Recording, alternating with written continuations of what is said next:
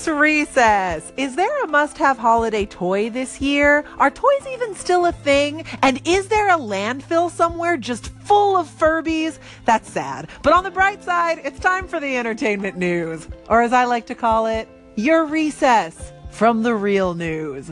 Here we go.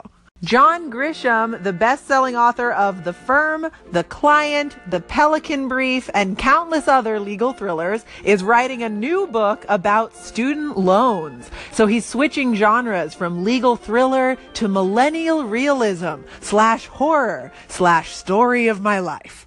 A pair of Prince's shoes will go on display at Britain's Victoria and Albert Museum. When I first read this story, I thought it said the Prince's shoes, and I thought, who wants to see a straight, older white man's shoes? I can think of nothing worse. But then I saw it was Prince the musician, and now I want to go see them instead of paying my student loans.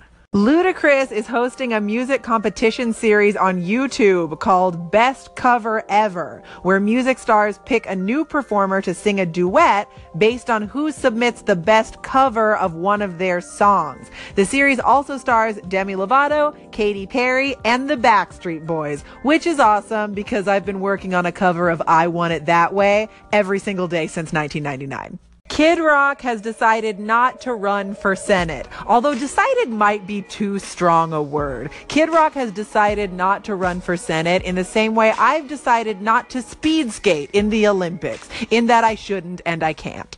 Billy Joel announced the birth of his new baby yesterday. She's a girl, and she was born uptown. She's an uptown girl. Thank you very much. Good night. I'm not making the puns. The puns are making me, as in I am not always in control. Take care, guys. I'm Olivia Harewood, and I will catch you next time. Until then, recess adjourned.